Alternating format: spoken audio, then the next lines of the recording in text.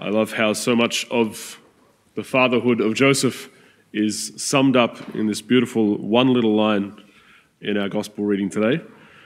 He then went down with them and came to Nazareth and lived under their authority. It's just beautiful to consider how Jesus submitted himself to his parents in that way, and therefore the role that Joseph played in being his father, being the head of that household and leading and caring for Jesus in that way as he grew up over these years of his life, that from this scene when he's about 12 until he starts his ministry at about 30, we don't hear anything of what's happened with Jesus, so we don't know how that goes on, but it's beautiful to reflect on Jesus' life and Joseph's fatherhood in that. And indeed, God is always sharing his work with us. How God relates with humanity is that he's always wanting to invite us into what he's doing, invite us into his heart, and share with us the work that he's doing. And in Joseph, we see particularly that he wanted to share with him his role of fatherhood. God is Jesus' father, but he invites Joseph into that role in such a beautiful, privileged way to share in caring for him, building him up, leading him to grow as a man. And I would say today that we can reflect on how God is wanting to share with each of us, just as with Joseph, some part of his fatherhood, some aspect of the father that he is over all of creation, over all of his sons and daughters on earth. God wants to share with us his fatherly heart and that work of caring for his sons and daughters. Now, we don't have it quite the same as Joseph. None of us are going to be the head of the household for God himself, living under our authority. If we ever think that God's living under our authority, then there's probably something amiss in our spiritual life. But it's still true that the work that God wants to do in people's lives and in the world, he gives us a sense of authority, a stewardship over that he wants us to take up.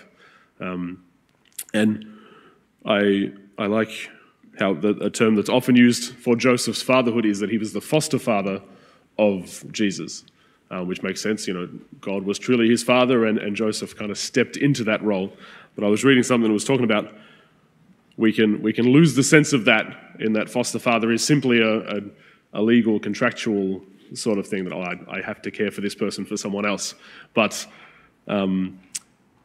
that term foster father, if we actually think about the word, and it's I believe the title for Joseph has come from a Latin title from ages past that was something more like the nurturer of the Son of God, rather than the foster father. But we hear in the term foster, we think of foster father and foster children.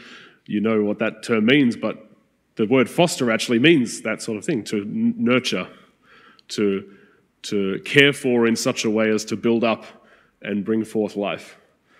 And that's the kind of work that God wants to invite us into in sharing in his fatherhood, to foster his work in the world, to foster his work in those people around us.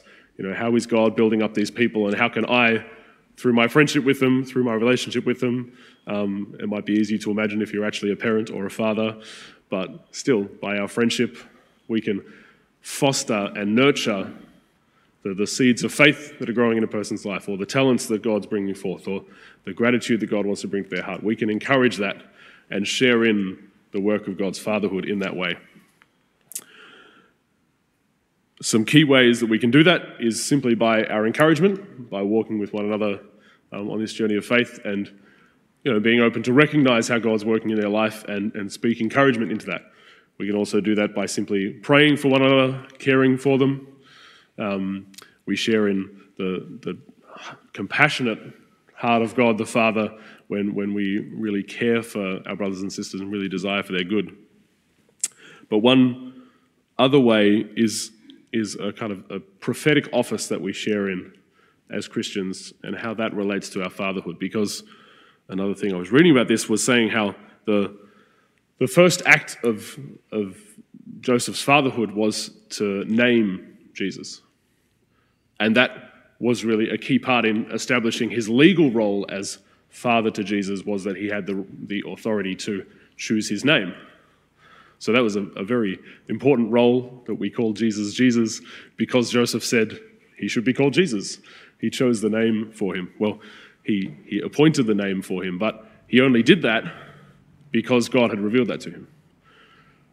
God had spoken to him through the dream and said, you are to stay with Mary, and this child will be blessed, and you should call him Jesus. And so in our prophetic identity as Christians, we're called to hear God's word and to be able to speak that into the lives of those whom we know, to hear what God wants to say to build up our brothers and sisters, and to speak that truth into their lives with that authority of God's fatherhood. God gives me a word for my brother or sister to speak into their lives, and that's a powerful thing that can build them up, that can help them grow into the person that God wants them to be. So that's one powerful and particular way that we can take up the share of God's fatherhood that he wants to share with us, and that we can take up this example of Joseph that we have today. So let's consider, as we worship today and as we ask for the intercession of St. Joseph, who those people are in our lives, in our spheres, that we can father in this way. We can nurture and foster God's work in their lives, and we can speak the truth of God's heart to help build them up and to grow them as sons and daughters of their Heavenly Father.